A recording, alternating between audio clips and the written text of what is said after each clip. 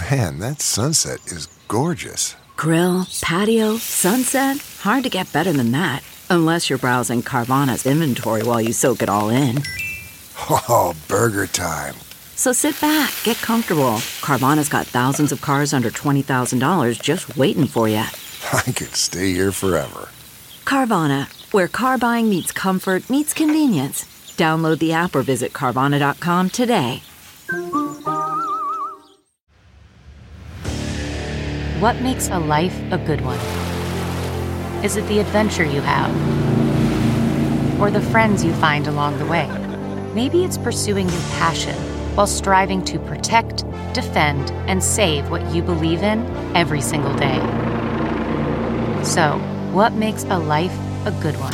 In the Coast Guard, we think it's all of the above and more, but you'll have to find out for yourself. Visit gocoastguard.com to learn more. Just a quick note to let you know that today's podcast is part one of a two-parter, and we'll be running the second half of the podcast next week.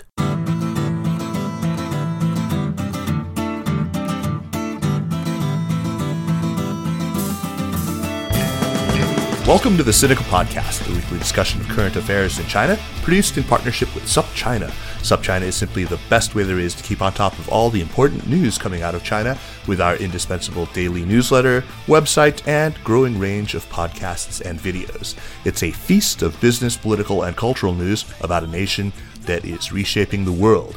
I'm Kaiser Guo, coming to you today from Chapel Hill, North Carolina. Jeremy is unfortunately unable to join today. It turns out that the safe house where he's staying, which is operated by the Middle Tennessee Patriots, an armed people's militia in which Jeremy holds the rank of colonel, doesn't have good internet. And besides, he's just back from the latest protests where his group is pushing for full immediate reopening and for immediate preemptive elimination of all the old and infirm. So Colonel Goldcorn is tired. But Jeremy, I salute you and your militia's mission to restore freedom, whatever the cost. Today on Sinica, we are delighted to welcome back to the program Ambassador Kishore Mahbubani, Distinguished Fellow at the Asia Research Institute, National University of Singapore, or NUS. Kishore is a long-serving diplomat for Singapore, where he served as UN ambassador for many years. Professor Mahbubani is a noted scholar and author of many books, the most recent of which is titled Has China Won? The Chinese Challenge to American Primacy. And that will be the subject of our conversation today. Professor Mahbubani, Kishore, if we may, welcome back to Sinica. Happy to join you. Great. Kishore, you have written a book that I suspect is going to be hard for a lot of Americans to read because it is pretty unsparing in how it treats certain myths and cherished beliefs that Americans have about themselves and about their role in the world. And while it is very critical of China as well, I do think it is, it also gives Beijing a lot of credit that Americans have been loath to give, especially in recent years, in this charged political environment. So my sense is that in recent years, it's often fallen to Singaporeans to speak hard truths about both China and the United States. And as not just a Singaporean, but also somebody of Sindhi descent, a member of a third great civilization, as it were, you maybe are well suited to that role, especially. Were these, do you think, important factors in enabling you to write the kind of book that you've written? Yeah, I think it helps that I'm neither American nor Chinese. So hopefully I can be independent, objective, neutral in my analysis. And I must emphasize that there's one key reason why I'm being very critical of United States in my book, because I actually argue one of my main theses is that the United States has made a big strategic mistake in launching a major geopolitical contest against China without first working out a comprehensive long-term strategy. That's An right. insight, which, as I say in the book, was given to me by Henry Kissinger at a one-on-one lunch. And, another sort of well-known piece of strategic advice from a Chinese strategic thinker is know thyself, know thine enemy, fight 1,000 battles, win 1,000 battles. And what's interesting is that the United States is violating two of these key precepts. When it comes to knowing thyself, Americans know their strengths very well. And the strengths, as I say in the book, are formidable. But the Americans are not aware of their great weaknesses, which is where I fill in the rest of the picture. Similarly, Americans are aware of China's weaknesses, but they're not aware of China's big strengths. And that's also where I fill in the blanks there and I say, hey, you see only the weaknesses. Are you seeing the strengths? So in a sense, I hope that those American friends of mine who know me well understand that I'm actually trying to help America formulate a more intelligent, thoughtful, wiser policy in managing the rise of China. But it's not just written for an American audience. There's one very important, and I think very crucial passage in the introduction in which you address yourself directly to President Xi Jinping, where you make up a strategy memo to the president of China, where you talk about the United States and its core sources of strength, which you think that Xi is possibly in danger of underestimating.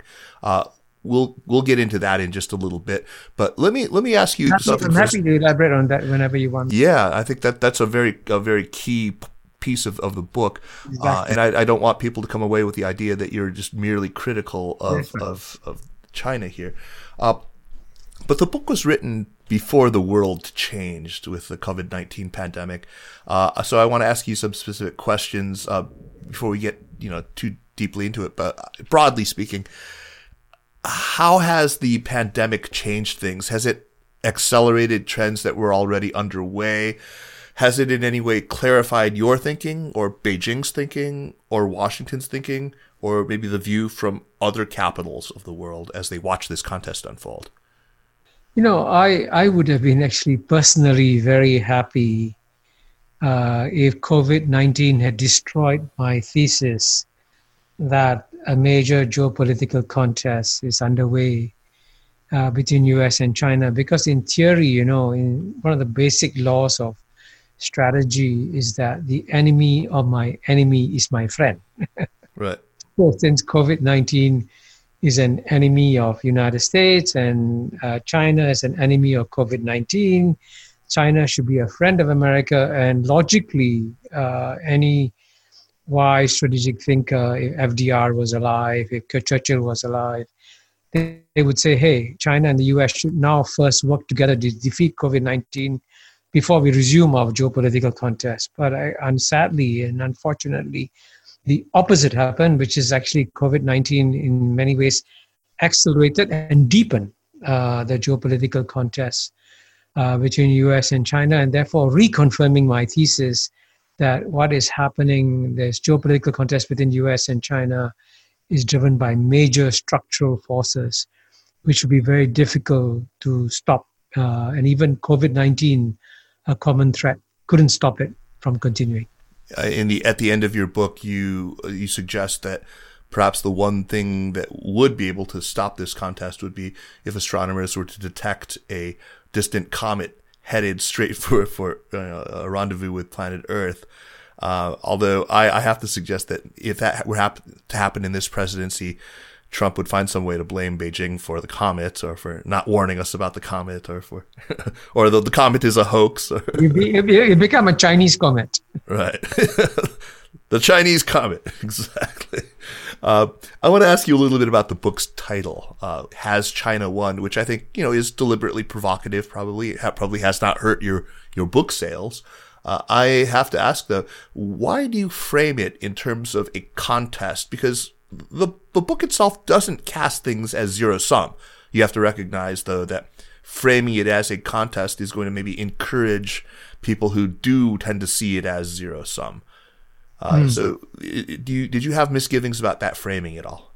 No. I think there is a very important reason why I chose the title Has China Won? Because as I argue in the book, since the Americans didn't work out a comprehensive long-term strategy to deal with China, they didn't ask themselves unthinkable questions. Right. So, for example, when the Americans, and to be fair, the United States has had a great century. the 20th century. It defeated Imperial Germany, it defeated Japan and Germany. In World War II, it saw off the Japanese challenge. It defeated the Soviet Union without firing a shot. So America has got used to having victory after victory after victory. And the danger of that is that it creates a certain degree of what I call intellectual complacency. So behind the question, has China won, is a more important question, which is, can America lose? And of course, to this question is just unimaginable to any American. What do you mean America lose? America never loses, So, but sadly, I would say if you're a betting man, maybe, let's say, even if it's 60%, 70%, America is going to win this contest against China. But China still has a 30 to 40%, and I personally would give it at least a 50% chance of winning this contest against the United States of America. And that's something that, even great Americans can't even think about that idea. And what makes it even more dangerous is that in the land of free speech in America, if any American politician or any American pundit stands up and says somewhat bravely, hey, can we consider the possibility that America might lose against China? Gosh, he or she will be toast in 24 hours. Right. It seems to be a defeatist. And so even though something I suspect George Kennan would ask if he were alive today, no American senior person can say it. It's frightening. You've brought up George Kennan right now, and of course a major theme of the book is this absence of a comprehensive global strategy, and you had Kennan in mind, of course. You refer many times in your book to the very famous Mr. X essay that was in Foreign Affairs, which was based on the long telegram, in which he lays out the foundations for the strategy that carried the United States to victory ultimately in the Cold War, which was containment. You are not, however, advocating neo-containment as a strategy for China. Is that correct? Just to be clear, that is not what... Well, the reason I'm not sure if Kennan, because I've only met him once, okay, so I cannot say what he would do, but from reading his writings, I think he would understand that you can't carry out a containment policy. You can carry out a containment policy against a Soviet Union that does virtually no trade with the rest of the world, because it doesn't cost other countries anything to cut their ties with the Soviet Union. But United States, China is now the world's biggest trader. 127 countries do more trade with China than they do with the United States of America. So you expect 127 countries to make sacrifices for themselves just to satisfy America? Why should they do so? And the Chinese have obviously already launched a major preemptive strike against the containment policies by creating incredible amount of dependence on the Chinese economy among more countries in the world, and including some of its neighbors, which are key allies of the United States. Japan does more trade with China. South Korea does more trade with China. Australia does more trade with China. Philippines does more trade with China. Thailand does more trade with China. So even your close allies are not going to rush in and jump and say, aye, sir, I will cut off my trade with China. Right, of course not. On the topic of Russia, though, these days when people talk about, in fact, if you look at the national defense strategy that you cite from 2018, China and Russia are spoken of together as sort of the primary adversaries in the world. They talk about them both as revisionist powers. You hear them often lumped together, sort of China and Russia all the time. Clearly, though, you see these as quite different challenges. How would you contrast the challenges that are currently offered by both? Obviously, trade is a gigantic component of it, but let's just, in terms of what they are trying to do in the world, in terms of the nature of the challenge that they pose strategically to the United States right now. You're absolutely right. And I think, there is a lot of what I call sloppy strategic thinking in the United States. And as you know, one of my saddest comments in the book is that the Washington, D.C. overall spends more money on strategic think tanks than any country in the world does.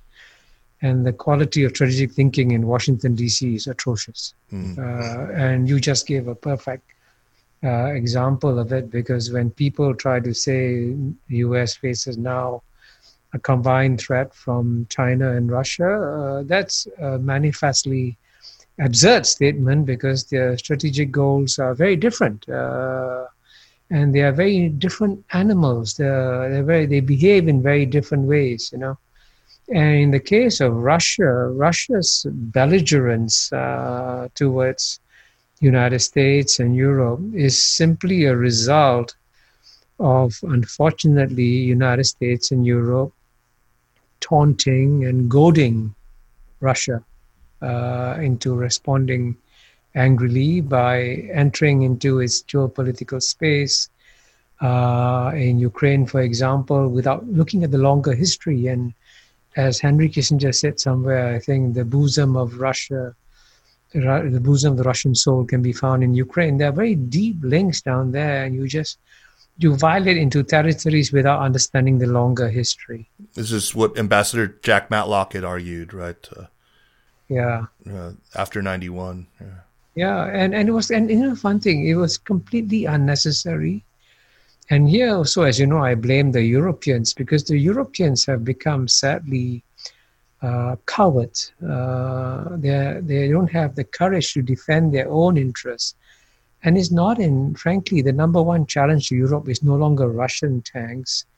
As I say in the book, it's going to come from migrants from Africa that is not developing, because Africa's population is exploding, and it used to be half of Europe's in 1950. Now it's more than double Europe's population. By 2100, Africa's population will be 10 times that of Europe. So Europe should pay attention to Africa, not get involved in squabbles with Russia. But because it has become so strategically subservient to the United States, it sacrifices its own geopolitical interests. And then, by contrast, by the way, the Chinese challenge is very different, because the Chinese have no desire to play the kind of military games that the United States is used to playing. And I say, for example, China is the only member of the UN Security Council that hasn't fought a war in 40 years and actually hasn't fired a bullet across its borders in 30 years. So the Chinese realize, paradoxically, the Chinese understand the advice of George Kennan, which is that the struggle with the United States will be determined not on the basis of the number of aircraft carriers you have, number of frigates you have, number of F-15s you have. It'll depend on how dynamic and vibrant your society is, right, and how strong your economy is. So it's sort of strange that China is in some way following Kennan's advice and paying attention to the spiritual vitality, right? Society, which, as you know, I quote a Stanford psychologist, Gene Fan, who points out that's exactly what Chinese society has today. And American society is, as you know, very depressed, because it's the only major developed country where the average income of the bottom 50% has gone down over a 30-year period. And there is, as two Princeton University economists, Case and Deaton, have pointed out, there's a sea of despair among the white working classes in America. So America should clearly be focused on its bottom 50% now, and not on the struggle with China, if it wants to win the struggle against China. That's right. The U.S., though, isn't the only country that has made strategic mistakes. And in one chapter early in the book, you focus on what you regard as China's largest strategic mistake, its most critical strategic mistake, which is alienating the American business community. But it strikes me that in that chapter, it's not just the specific policies that alienated American business that you focus on. It's the context around that. It was this whole attitudinal shift that we saw after the financial crisis, this growing arrogance, growing hubris. Can you talk about what happened in that period? Why not only did we see this move away from the hide your strength and bide your time, hide and bide strategy that Deng had recommended, but how that's linked to this loss of American business support, and how it's linked to the changes in the security dynamic in the South China Sea, and other sources of bilateral friction? Yeah. Well, I think you put your finger on something that I think is very important, because I think I this is a bit arrogant of me. Please forgive me. But there are clearly, I think I'm providing some new insights in the book that, frankly, as far as I can tell from the written materials, no one has provided. So as I argue that China's biggest strategic mistake was to alienate the American business community, which in the past, as you know, in the 1990s, had always put a stop on any efforts to go for China bashing. They say, hey, it's our number one market. For Boeing, China's the number one market. For GM, China's the number one market. So clearly the American business community had good reason to put a stop to China bashing. But this time around, when President Trump launched his trade war, I think not a single major American business voice tried to say stop, stop, stop. So question is, what went wrong? Why did China go wrong? And one hopefully new insight I'm giving is that, as you know, it's a fact that China became somewhat arrogant after the 2008-2009 financial crisis, when it saw America on the ropes and say, hey, we are strong. They are on the ropes, you know. There was also a lot of blame. I think they thought that America had bungled its stewardship of the global financial system, right? That's right. Yes. But the reason why I think China drifted away from Deng Xiaoping's wise advice to take a low profile and not be too assertive is because, paradoxically, China became assertive not because it had a strong leadership. It became assertive because it did not have a strong leadership. And that's what I wanted to ask you about. That is a very counterintuitive point, and it's a very... No, the paradox about the 2000s is that it was probably the decade of the fastest economic growth that China ever experienced. You know, just to give you one statistic, in the year 2000, just before China joined the World Trade Organization, in nominal terms, forget PPP terms, China's GNP was 1/8 that of the United States. It means the US GNP was 8 times bigger. By 2015, it's only 1.5 times bigger. You can see how fast China raced forward in that period. But while China was racing forward economically and becoming stronger and stronger, people didn't notice actually the strong economic growth was actually a result of the wise decisions that Deng Xiaoping had made, the wise decisions that Chu Rongji had made, and that enabled China to grow. But in that period, I think when President Hu Jintao was the leader of China, I have a sense that problems erupted. As you know, the problem of corruption exploded, and more dangerously, the danger of factionalism appeared in China, and people like Bo Xilai and Zhou Yonggang could challenge their central leadership, you know. So which is why the Chinese, as I say, and this of course goes against all conventional wisdom in America, the Chinese are very lucky that they once again have a strong leader, Xi Jinping, who can now control what is happening in China instead of allowing things to drift. It will. That's going to stick in the craw of a lot of American readers for sure. But it's a very interesting point. Truth hurts, you know. That's right. So I think all I can do is tell the truth, and you will find out in 10, 20 years whether what I'm saying is true or not true. I mean, because, you know, you can't. One of the oldest rule of geopolitics is that you must never base your strategy on wishful thinking. You must always base it on hard realities. Right. Early in the book, though, as we mentioned earlier, you had talked about this. You had written of this sort of imaginary strategy memo to Xi Jinping, urging him not to underestimate the U.S. And you point to what I think are critical sources of American strength, not to be overlooked. Can you talk about what those core pillars of strength are? Well, I think there are many, many pillars of strength in United States. Just to mention a few, you know, in the case of China, over the course of, we can go 2,000, 4,000 years, doesn't matter, thousands of years. over the course of thousands of years, the Chinese have learned that the Chinese people benefit when there's strong central control, and they suffer when there's chaos in China. So the Chinese fear chaos. Right.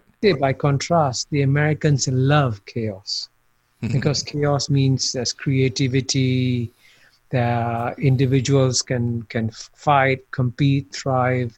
So I say, for example, one of the provocative statements I make in my book is that China has produced one Mao Zedong. And what Mao Zedong did was incredible, okay?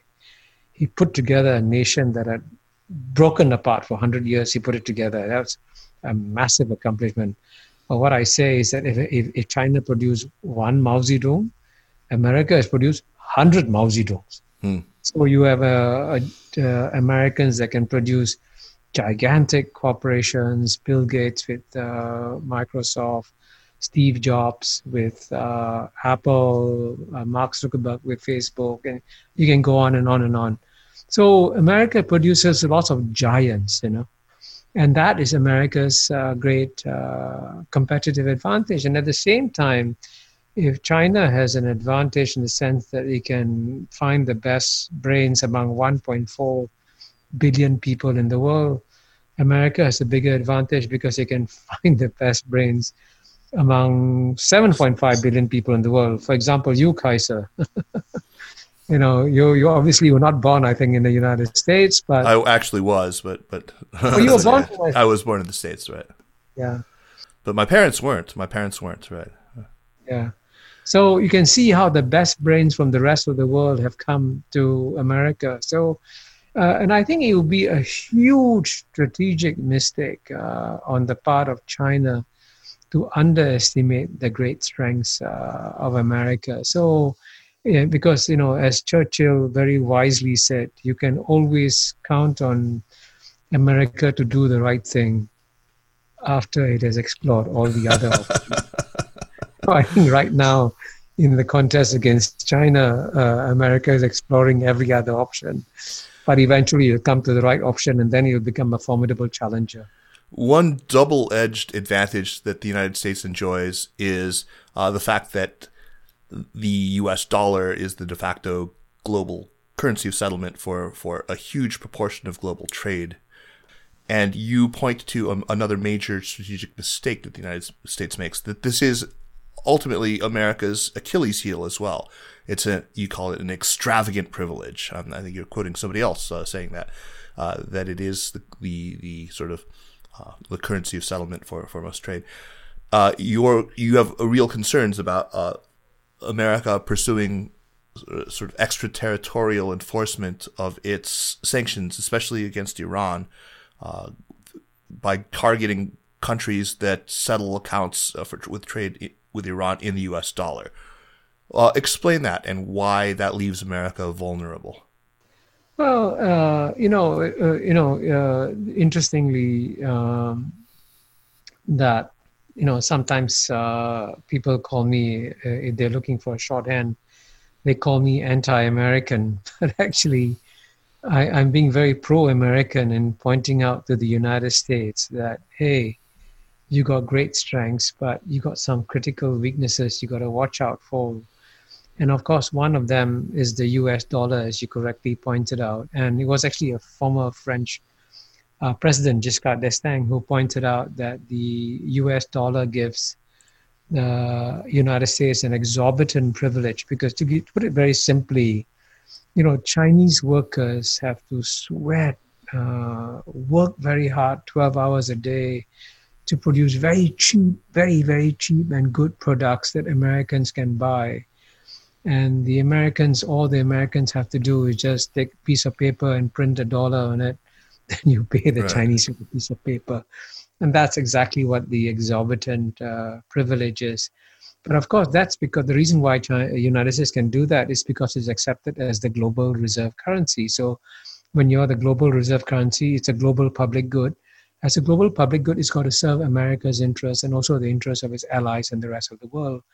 And the mistake that the United States has made in its weaponization of the US dollar is that it is now the US dollar hasn't really become a global public good it's become a razor blade. So when anybody outside US uses it, they can use it, as you know, a razor blade you can use to shave comfortably, but you can also use to make a very painful cut.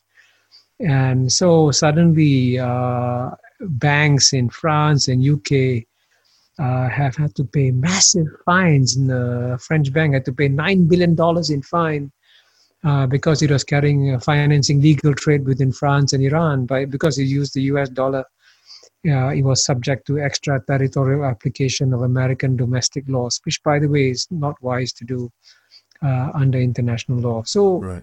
so the United States, therefore, has created a massive incentive for many countries in the world, including its allies. So, as you know, surprisingly, UK, France, and Germany has set up a new mechanism called Instex to trade with Iran without using the US dollar. It's not been effective. But it doesn't matter whether or not it's effective or not effective. America is creating windows for other countries to move away from the US dollar, and that's not against American interest to do so. And as you know, more dangerously, at the end of the day, why does China use US dollars to buy Argentinian beef? Because it's the only currency that both can use as a unit of value. But if the Chinese succeed in creating a digital currency that is actually not Bitcoin, but actually monitored by the Central Bank of China, that digital currency can actually do the same job of the US dollar and say, okay, if you export to me 10 tons of beef, I will export to you 1,000 refrigerators. And so that's a good trade-off. And the digital currency works out what is the right value. Right, it can be done. You don't need the US dollar to do that anymore. And once people stop using the US dollar as the main instrument for international trade, it can bring down, as I say in the book, like a house of cards, the global reliance on the US dollar. And the minute the US dollar is no longer used as a global reserve currency, Americans can no longer print dollars to import products. You've got to live within your means, and that might be in the short term mean major painful reduction in the standard of living of the average American. That's right. Do you think that, though, I mean, there is still, occasionally talk about China simply refusing to show up at T-note auctions, refusing to take on more and more of that budget deficit that the United States has counted on a handful of countries to show up faithfully and to buy treasury notes. We've talked about that as a nuclear option before. Is that in the cards? Is that something that China can realistically consider? Well, I think, earlier on we discussed how China had become arrogant after the 2008-2009 financial crisis.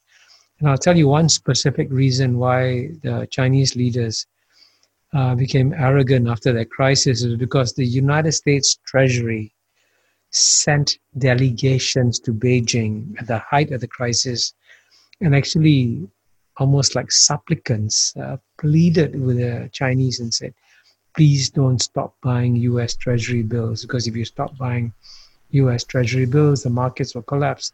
Things will be terrible for America. And the Chinese wisely decided to carry on buying US Treasury bills. So the Chinese thought to themselves, hey, I finally got a good hold on the United States of America. But then that, for the Chinese, unfortunately, was followed by something called QE, quantitative easing. And quantitative easing basically destroyed the Chinese nuclear weapon, because now the US could itself purchase its own T-bills. It didn't need China to do so. And so the Chinese actually got, from what I gather, got very angry because they thought they had a very powerful hold on America and they'd lost it. And these are big strategic shifts, which I'm sure I'm surprised that no one in America has talked about. Having lost that strategic hold on America, it's perfectly natural for the Chinese to look for another one. Naturally, they'd be crazy not to. And that's what all this moves in the digital currency are headed towards. So for America to assume that it has no Achilles heel is a very dangerous assumption to make. So Indeed. I, as a friend of America, trying to point out, hey, these are your weaknesses too. You better be careful, be aware of them. A lot of your book seeks to correct American misunderstanding about the nature of the Chinese Communist Party itself, which I think is I think anyone recognizes is really crucial to forming any meaningful understanding of the way China operates and what it wants in the world. Probably the most influential book that's been written in English in the last 10 years or so when it comes to understanding the party is The Party by Richard McGregor. You do, though, take some issue with some of the basic claims and some of the assumptions that McGregor has.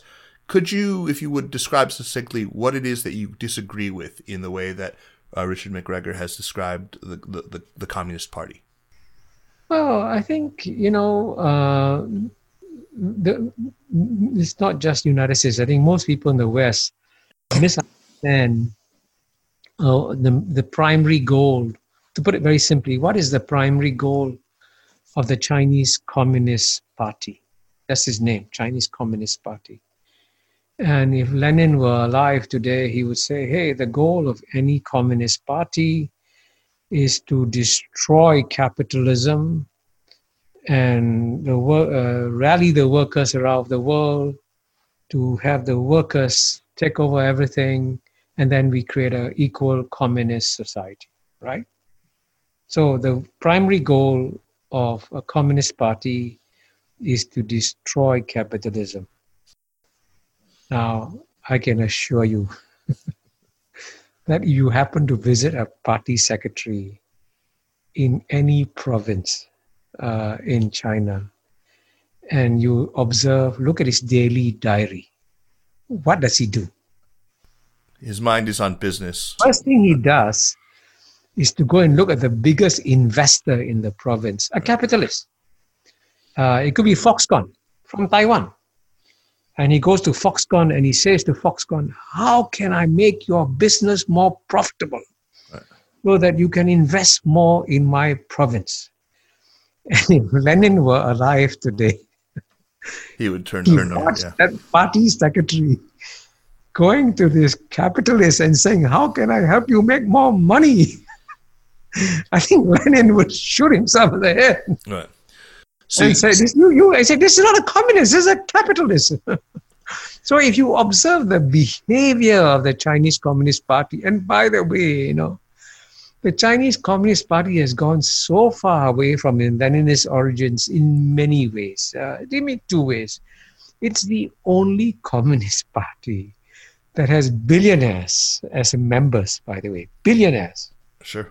Members of the Chinese Communist Party. But more importantly, and this is where the major misunderstanding comes from the Chinese Communist Party, because they have impression that, like the Soviet Communist Party, the Chinese Communist Party must be full of party hacks, old people just rising on seniority and age, and not understanding that the quality of mind of the people in the Chinese Communist Party is frankly among the best in the world. And this insight was given to me by a very bright young research assistant that I had in Columbia University when I went there for my sabbatical in January, February 2018. And she told me that she was very unhappy that she graduated number 2 from a high school. I said, gosh, graduating number 2 is very good. Why were you unhappy? She said, I was unhappy because only the number 1 is selected to join the Chinese Communist Party. I failed to get in. This is one of the brightest students in China. And what does she want to do? She aspires to join the Chinese Communist Party.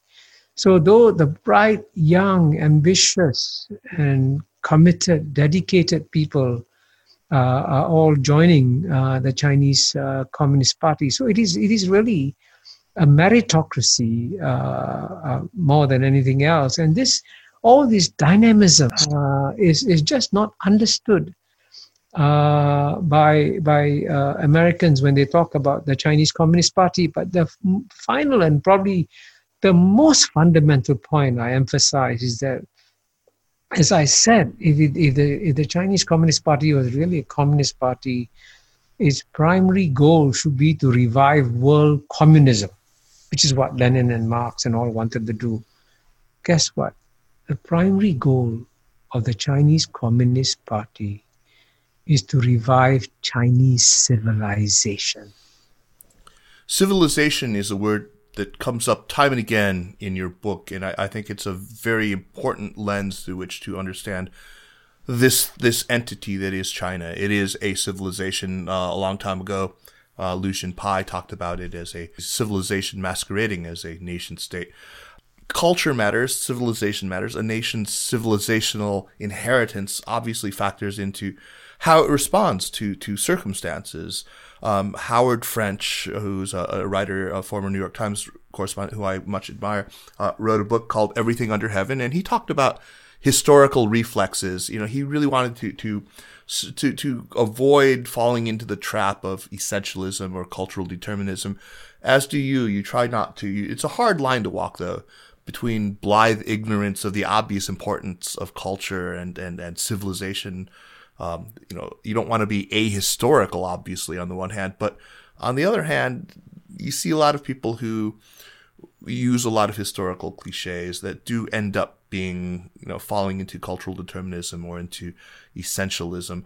Do you have a rule of thumb on this? This is the trickiest thing when writing about China. Do you have any kinds of rules of thumb when you? Well, I think to answer your question, and I hope that any American listening to this would bear, the most important historical fact to know about our times is a very simple historical fact, right? Which is that if you look at the history of the world over the past 2,000 years, from the year 1 to the year 1820, for 1,800 out of the last 2,000 years, the two largest economies of the world were always those of China and India. So it's only in the last 200 years that Europe has taken off, and then subsequently America took off in the 20th century. But if you view the past 200 years of world history against the backdrop of the past 2,000 years of world history, the past 200 years of Western domination of world history have been a major historical aberration. Now, all aberrations come to a natural end.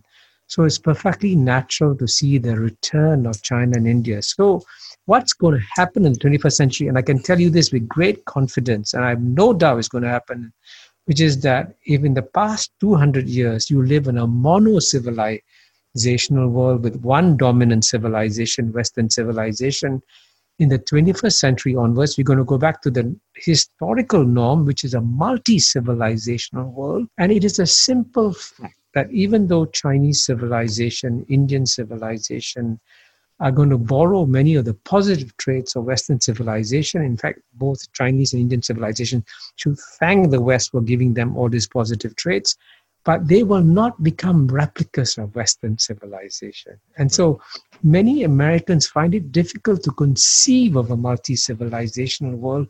And I hope that what my book does, the most important thing my book does, is to open a window to this multi-civilizational world that is coming. A multi-civilizational world, but not one necessarily of a clash of civilizations. As soon as civilizations are invoked, people start thinking, what is your posture towards Samuel Huntington and his idea of this clash of civilizations? So, you've talked about a Cynic and an Indic, a Western civilization, but you distance yourself quite explicitly from the arguments of Huntington. Can you explain how your ideas depart from Huntington's? Oh, actually very easily, because, I have the great fortune personally of having lived through many historical eras. So, it's very... Oh, you're not that old. I'm 70 years old. And when I can tell you, I didn't be very blunt. When I was a child, I lived in a British colony until I was 15 years old. And when you live in a British colony, you assume, and I'll be very candid with you, that the Westerner is naturally superior to the Asian, because Western civilization is superior. Then I lived through the great growth of Asia, and I could see how Asian civilizations could do as well as other civilizations. I could also see how much Asians had learned from the West. So I want to point you to an article that Larry Summers, the former president of Harvard, former Treasury Secretary, and I wrote together in Foreign Affairs called The Fusion of Civilization. I remember that, yeah. So what we talk about is how in many ways Asians have learned so much from the West. So if you come to many Asian societies, and I'll give you a simple example, why has China or why has Chinese civilization relatively speaking been successful in defeating COVID-19? Because China didn't use traditional Chinese medicine. China used Western medicine to fight COVID-19. So China is happy to take on the best of the West and help it to strengthen itself. And so what we need to see now, you've seen a one-way street of learning where Asians have been learning from the West, but the West actually has given up the idea of learning from other civilizations. So what we will see in the 21st century is a two-way street of learning, which I hope will be good for Asia and good for the West too. So it will not be a clash of civilizations. Hopefully we will create mutually learning civilizations. Hopefully is the operative word there, because right now it just does not feel like that's on the menu. Clash of Civilizations came up again not too long ago in the discussion after the State Department's then Director of Policy and Planning, Kyron Skinner, spoke at an event that I think it was New America put on with Anne-Marie Slaughter, who had held that position previously, and she made some very controversial remarks. But your take on those comments was really quite a departure from, let's say, sort of conventional wisdom among the Washington set, or even among the sort of the punditocracy generally in the United States. We focused on, and I would have to include myself in this, on the historical mistake of saying that that the United States has never been challenged by a non-white or non-Anglo challenger before, because we point, of course, to the period from 1941 to 1945 with Japan, and your take is very different. Can you walk us through? And once I read that, I was actually quite persuaded by it. I think that I tend now to view her remarks much more charitably. Well, I think at the end of the day, I believe I'm a student of philosophy, as you know. That is always better to reveal the truths rather than hide the truths. And I think one of the small contributions I'm making in my book towards explaining why the sentiment against China is so vehement, and this is why actually I'm glad that Kyron Skinner said that, by the way, the word she uses, that this is the first time the United States is struggling against a non-Caucasian. Non-Caucasian, right. And I guess a Caucasian is a euphemism for white man civilization, I guess. Although, interestingly, Kyron himself, as you know, is an African American. Right. But of course, you're right. She ignored the war against Japan in 41 to 45. But more importantly, I think Kyron Skinner has done Americans a favor, because when you look at what's happening in the United States of America and the emotionalism that is surrounding the China debate, I say what I'm trying to suggest in my book is that a lot of this emotionalism is a result of something that has been buried in the Western psyche for centuries, and this is a subconscious impulse, which I call the fear of the yellow peril. Right. Now, as you know, in United States, as you know, it's a strange society. You can normally say anything you want, except if it's politically incorrect. If it's politically incorrect, you cannot say it. So no one in America, certainly no white American, would speak openly about the yellow peril. But I think it's there. It's part of the psyche, and it's something that is driving a lot of the antagonism towards China. And I was a student of Freud, and one lesson of Freud is that if your motives are being driven by subconscious, impulses, bring out the subconscious impulses and speak about them. And that's the only way to get rid of them. And that they're not there, they're still driving your brains and your minds, but you pretend it's not there. You shouldn't pretend it's not there. It is real, and it's something that I hope that my book will trigger a kind of discussion about whether or not the yellow peril dimension is also affecting the somewhat unwise policies that the United States is formulating towards China. I would say, as somebody who's been on the receiving end of just those sorts of sort of subconscious racist impulses, at least recently, there has been more open discussion of this, at least on the left, at least on, within the Democratic Party.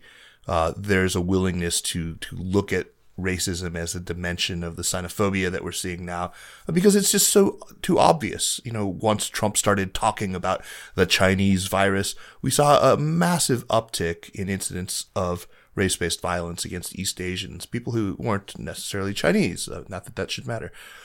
In any case, I agree. I think that it did actually, I think that the right interpretation of what she said was that she did introduce this very uncomfortable topic, and posit it as one of the subconscious drivers of the animus that is we're now seeing toward China.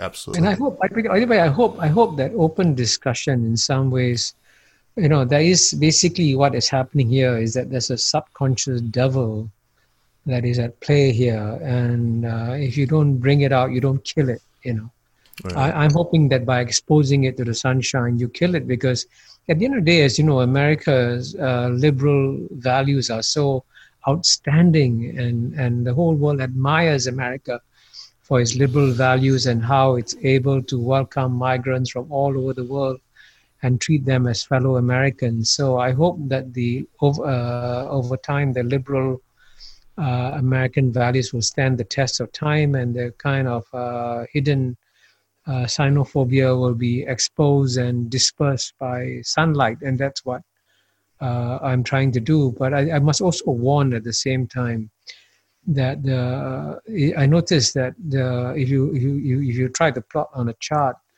the demonization of China in the American body politic has been gaining momentum. And the recent survey apparently show that 9 in 10 Americans consider China a threat. And you scratch your head and you say, how is China a threat? Does China have an army to invade United States? Obviously not, So that demonization of China is also subconsciously being fueled by the yellow peril, and that's why it's important to expose it. Right. While we're still kind of talking about nice abstractions in political culture and philosophy, the medieval Islamic historian Ibn Khaldun had this terrific concept called asabiya, which I'm sure you've heard about. Some people have translated that as social solidarity or group feeling. He believed that to be a major determinant of a people's fortune in the world. You don't invoke that word in your book, but you do talk about, amor patriae. You talk about Kennan's phrase, which we've already talked about, spiritual vitality.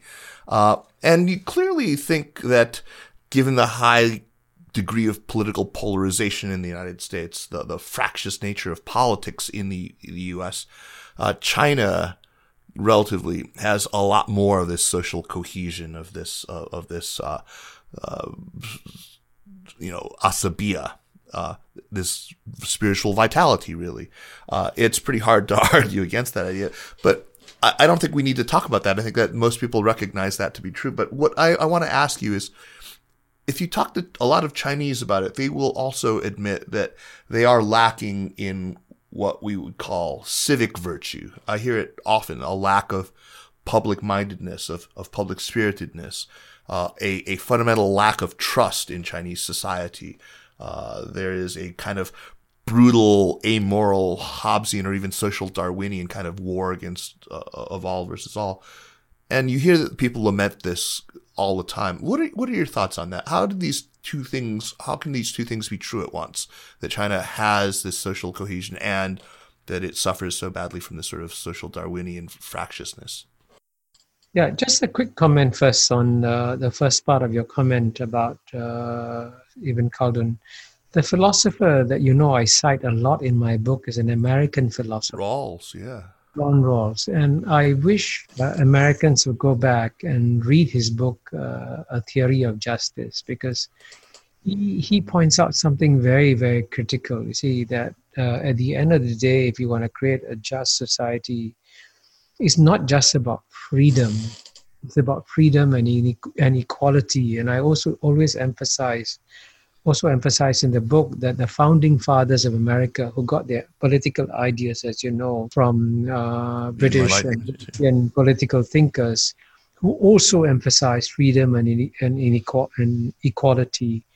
And I think if one of the new insights my book gives is that America has departed from the values of its founding fathers.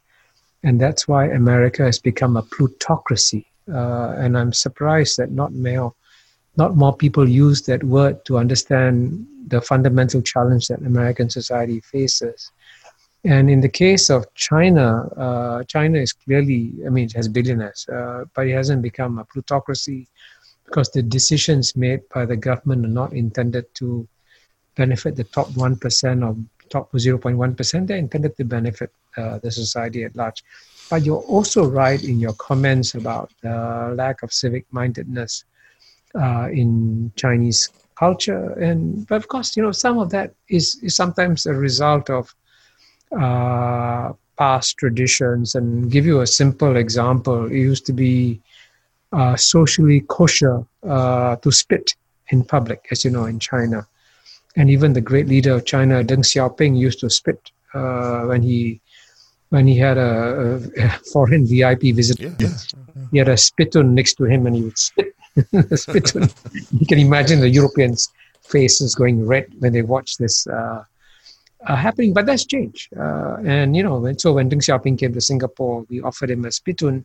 He said, no, I don't need it anymore. So they can change behavior. And so I think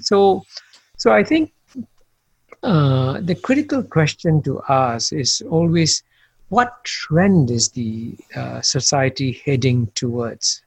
And here, as you know, the tragedy I point out in the book is that the bottom 50% in America are feeling very pessimistic about their future.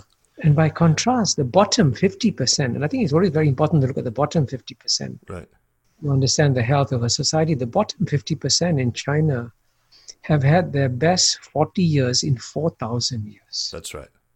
There's no denying that. And let me repeat that, the best 40 years in 4,000. I emphasize that because many Americans keep saying, why aren't the Chinese overthrowing the Chinese Communist Party? That's all they need to know, right?